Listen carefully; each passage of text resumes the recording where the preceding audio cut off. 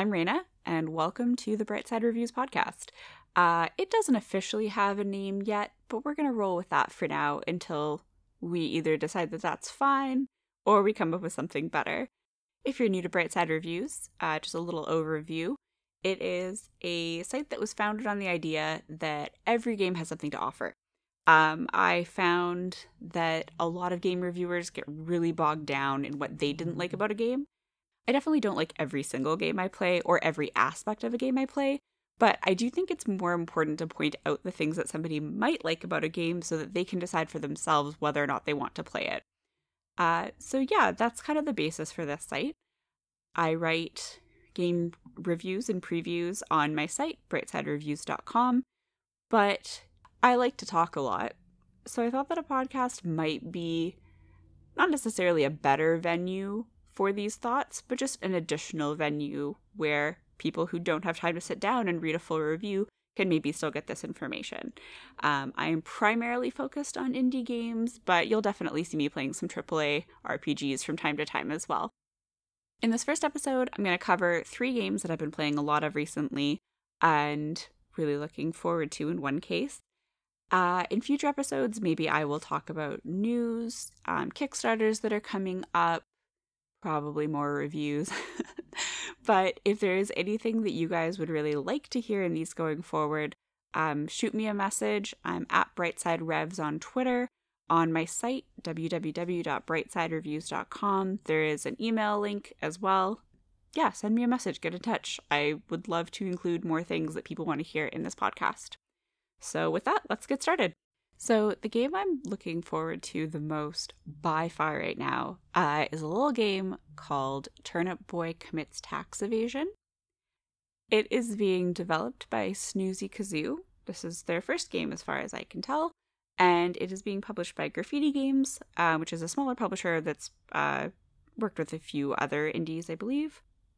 Turnip Boy is a action adventure game starring a turnip who is hell-bent on ripping up every single piece of paper that comes his way. Unfortunately, or fortunately, also including his taxes, which unsurprisingly gets him in trouble with his local government. And so he needs to do some favors to kind of even out his debt. And it is an absolute blast. The writing is hilarious. I was in stitches like multiple times in the demo. It plays a lot like a modern take on older Zelda games. So kind of very simple directional controls. You're moving through separate screens. It's got pixel graphics, although like very bright and colorful, as opposed to kind of the older Game Boy single or limited color games. And it does a really good job of both like honoring and subverting the expectations that come with a game of that type. So you kind of end up with a good intuition for like where you might want to go or how you might want to approach a problem, but every once in a while that will backfire on you.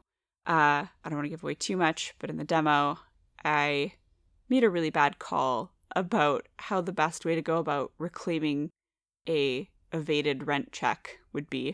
But it just has these moments that are super fun. There's a ton of like, the demo was probably only 20 minutes long. You kind of just play through the first dungeon and boss battle, but across the like 2 zones where that takes place, I probably did like 5 or 6 little side quests that were all super fun.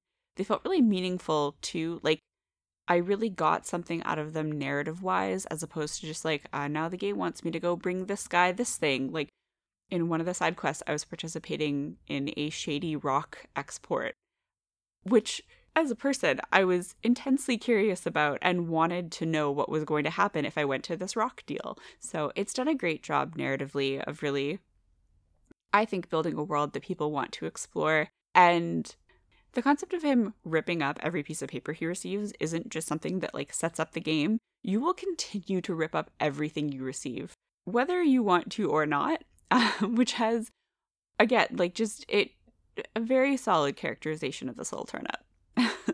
The controls are pretty straightforward, like I said, like kind of really, really simple directional controls. Very classic Zelda in that you'll be continually getting new items that allow you to interact with the world in different ways. And those items are also how you will beat the bosses, it seems like. So yeah, definitely very informed by kind of that style of game, but to really, really fun effect. The combat isn't anything, difficult or crazy, but I think it does a really good job of being fun but not getting in your way. If you're interested in seeing more about it, I wrote a piece on my site about the game as well. So they just announced that it's going to release on April 22nd. It's on PC and Switch. I'm not sure if they're releasing anywhere else right off the bat, but would definitely recommend checking it out if you like old school adventure games, you hate taxes, or you just like really good writing. So the other game that I've been playing a lot of is Narita Boy. This has been developed by Studio Koba. I think it's their first game ever, and published by Team 17. They've published a ton of indie games, so things like The Escapists, Overcooked, Yooka-Laylee, My Time at Portia, Going Under, which was one of my favorite games of last year. There's a review of that on my site, actually, if you guys haven't seen that. It's a retro 2D platformer. I've seen some people weirdly calling it a Metroidvania in other reviews, but it's really not. So, you do get new abilities throughout the course of the game, but they don't, allow you to go back to old areas and discover new things, which is kind of the hallmark of a Metroidvania. You just get new moves that help you move in different ways, attack in different ways, defeat enemies in different ways. It has a very Tron premise, so the creator of the game has had all of his memories wiped by this evil entity that has appeared inside the game itself, and you, a player of the game Narita Boy, have been sucked inside and need to help recover the creator's memories and defeat him, the evil villain. Him is in all caps, which is how you know he's serious and very evil. So him and his stallions are affecting the code inside of the game. So yeah, your main objective is to go through and find all of the creator's memories to help, I think, fix the source code is kind of the idea. And everything in the game, especially the source code, is talked about in these very revering, almost evangelical terms. So there's all this religious mythology surrounding all of the code and the creator's ideas and how he wanted the game to be. It is a game that is about its lore. There are so many names and characters and concepts thrown at you every second of this game. So if you really like a game where you feel like you are being plunged into a world, not necessarily that this world was created for you, I think you will be really into the lore here. It's also got very, very cool, retro 80s pixel graphics. So everything is very Technicolor and flashing and lights everywhere, and it's really, really a treat to look at and to listen to. Just really good 80s synth soundtrack the whole way through. So yeah, I'm having a ton of fun with it. It is a pretty straightforward game, so there are some slightly more difficult platforming sections, but nothing that I would describe as hard. The combat, similarly, you have a lot of moves, but I don't really find myself reaching for some of the more so you fight everything with your techno sword, which is a dope multicolored sword. Everything kind of comes in threes in this game. It's a really big repeating theme. So it's made up of these 3 bands of light. It can also turn into a shotgun, and you can do different kinds of slashes and moves with it. And I just got to a part where you kind of unlocked this chroma system where it seems like you can use different colors of energy to have different moves. I'm not fully clear on what the benefit of it is. I really didn't find myself using it after they kind of introduced it to me, and I've been just fine. But that's not to say that it's the combat's bad or anything like that. It's pretty straightforward, which is nice. I think the highlight of this game is the story and the visuals. And so it's nice to have a game that, it expects you to be paying attention, but it's not demanding as far as mastery goes or anything like that. So yeah, I've really been having a good time with it. I think the balance is just a little bit strange. I had a lot of trouble with, I think it's the second kind of mini boss that you encounter. I think it took me 4 or 5 times before I could beat him. But then the first major boss I encountered, I did in one shot, no problem. So, I mean, that could just be me getting used to how the game feels and controls, but yeah, overall, definitely kind of just in it for the story and really enjoying the story so far as well. The platforming is pretty good. feels like a little floaty in some points, and there are certain like features, like being able to hold down to drop down more quickly, that are pretty standard in platformers nowadays that aren't in Narita Boy, but I don't think that it really detracts. Again, like, the story is really what you're coming to this game for, and to bask in how cool it is. It's really nice that it doesn't take itself too seriously either. You know, there's a part when you get the sword, your character dances around, and there's like guys raving behind you and stuff. Like, it's nice that it can have this very kind of like serious and grounded story in terms of what you get to see of the creator's memories, while still knowing that it's a fun 80s video game. It's also got a really cool like CRT effect on it.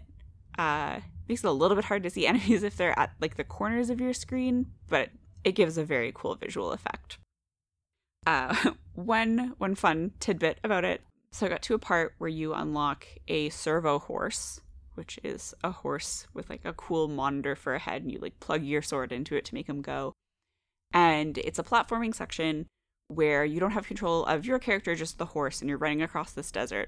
And you have two buttons. You can either shoulder bash or you can jump. And as I'm playing it, I'm like, this is impossible. Like, everything is happening so fast, and anytime I jump, then I'm smashing into the next obstacle, and I can't wrap my head around what I should be doing. And it's so weird because the rest of the game has been relatively straightforward up to this point. So I'm thinking, what am I doing wrong? What am I not understanding? So I probably tried 10 times before I was like, you know what? Clearly, I'm just having one of those nights. I'm going to walk away from now, move on.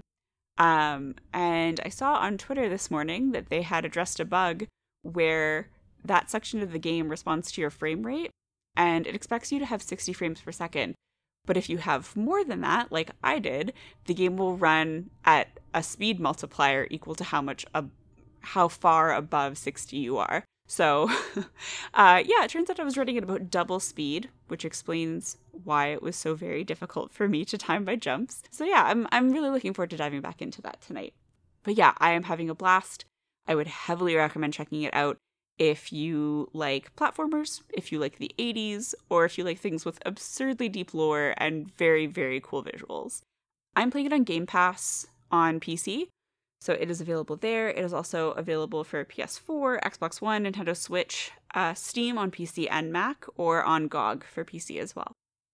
So the last game that I've been playing is actually not an indie, surprisingly enough. It's Story of Seasons, Pioneers of Olive Town, which is sort of the newest game in the Harvest Moon franchise.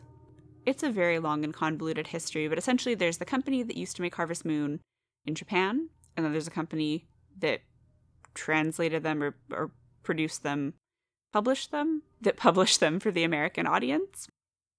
So the company that publishes them for the American audience has the Harvest Moon name, and Story of Seasons is made by the company that originally was making these games in Japan. So this is their new game. I honestly haven't been keeping up with the Harvest Moon franchise directly. I've played a lot of other of these like farming sim, life sim type games, but not directly Harvest Moon. I think the last one I played was probably Magical Melody for GameCube. So some of these features I'm talking about might not be that interesting to you if you've been keeping up. I'm not really sure if these have become standard over the years, or if they're as new to everyone else as they are to me.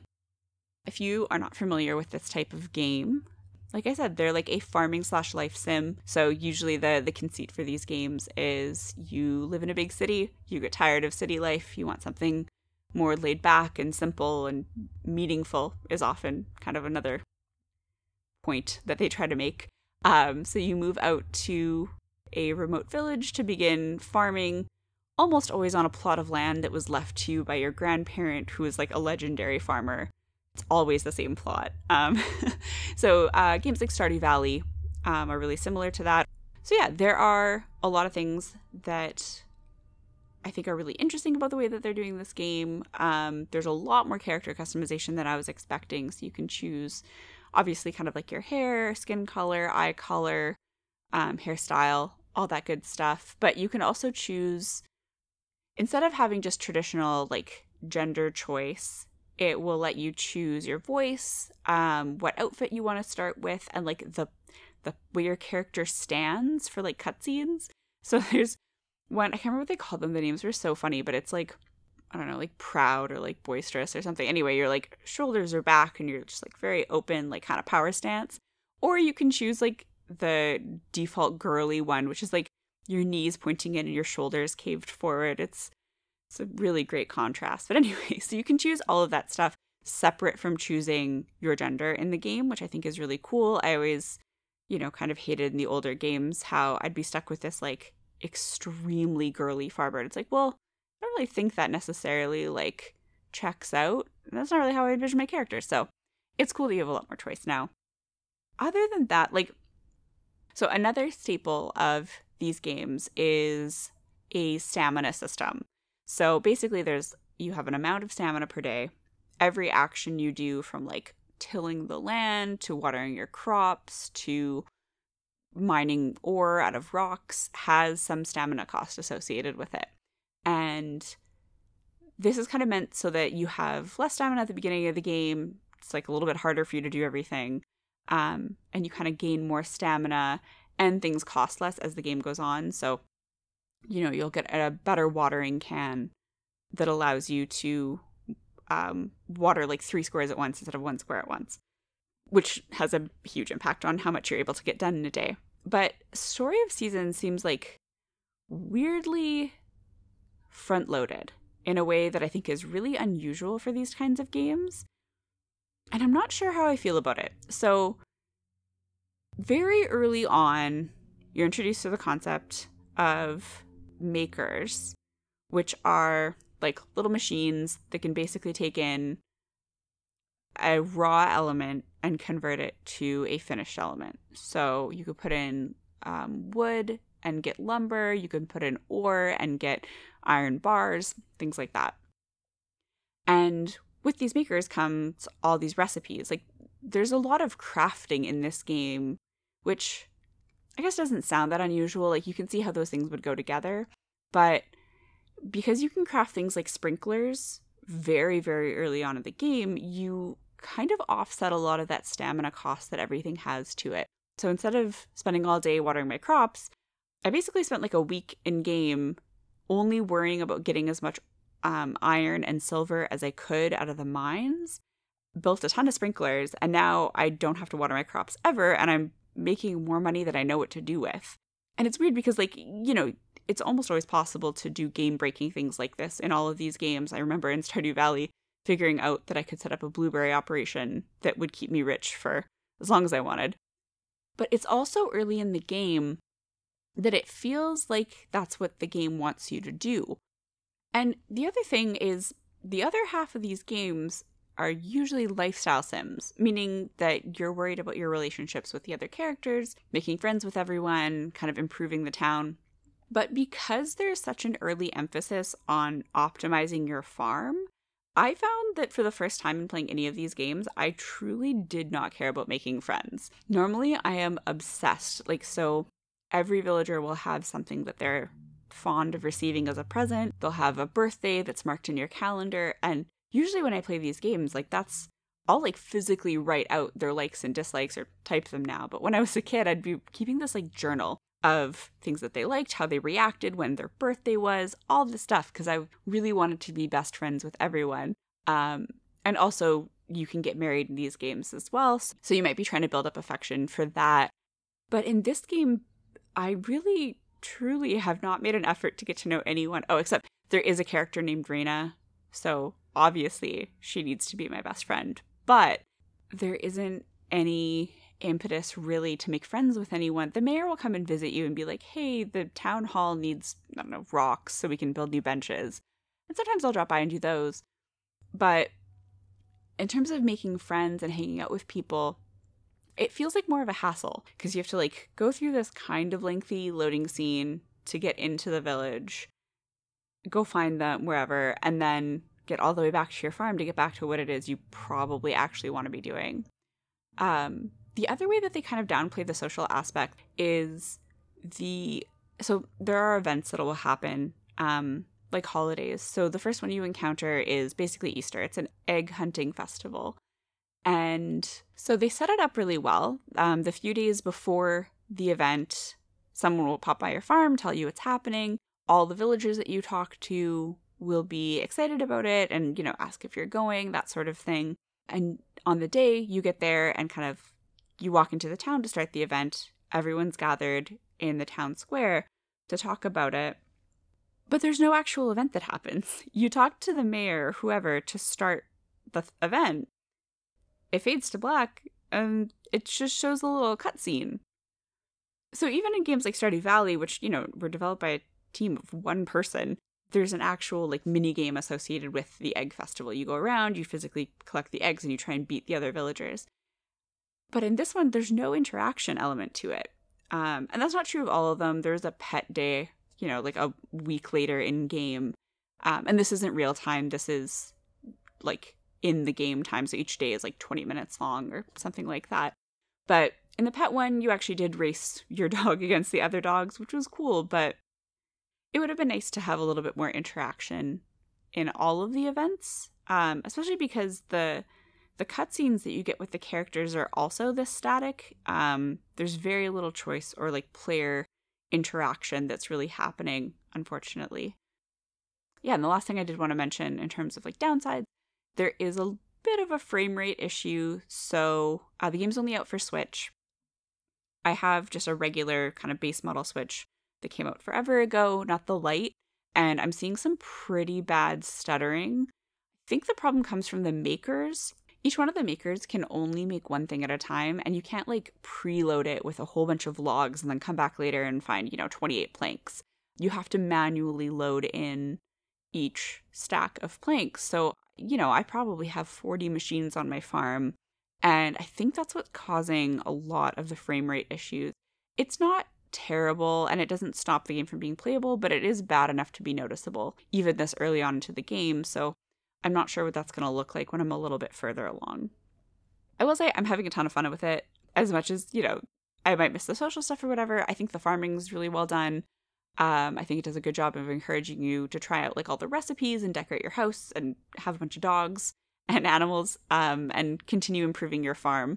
The layout of it is really interesting as well. You've kind of got these different sections that are cordoned off by needing certain resources to complete repair work. So the first thing you have to repair is the coop, so you can get chickens, and then the barn, so you can get cows, so on and so forth. So far it's felt like I've always had a next thing to work towards.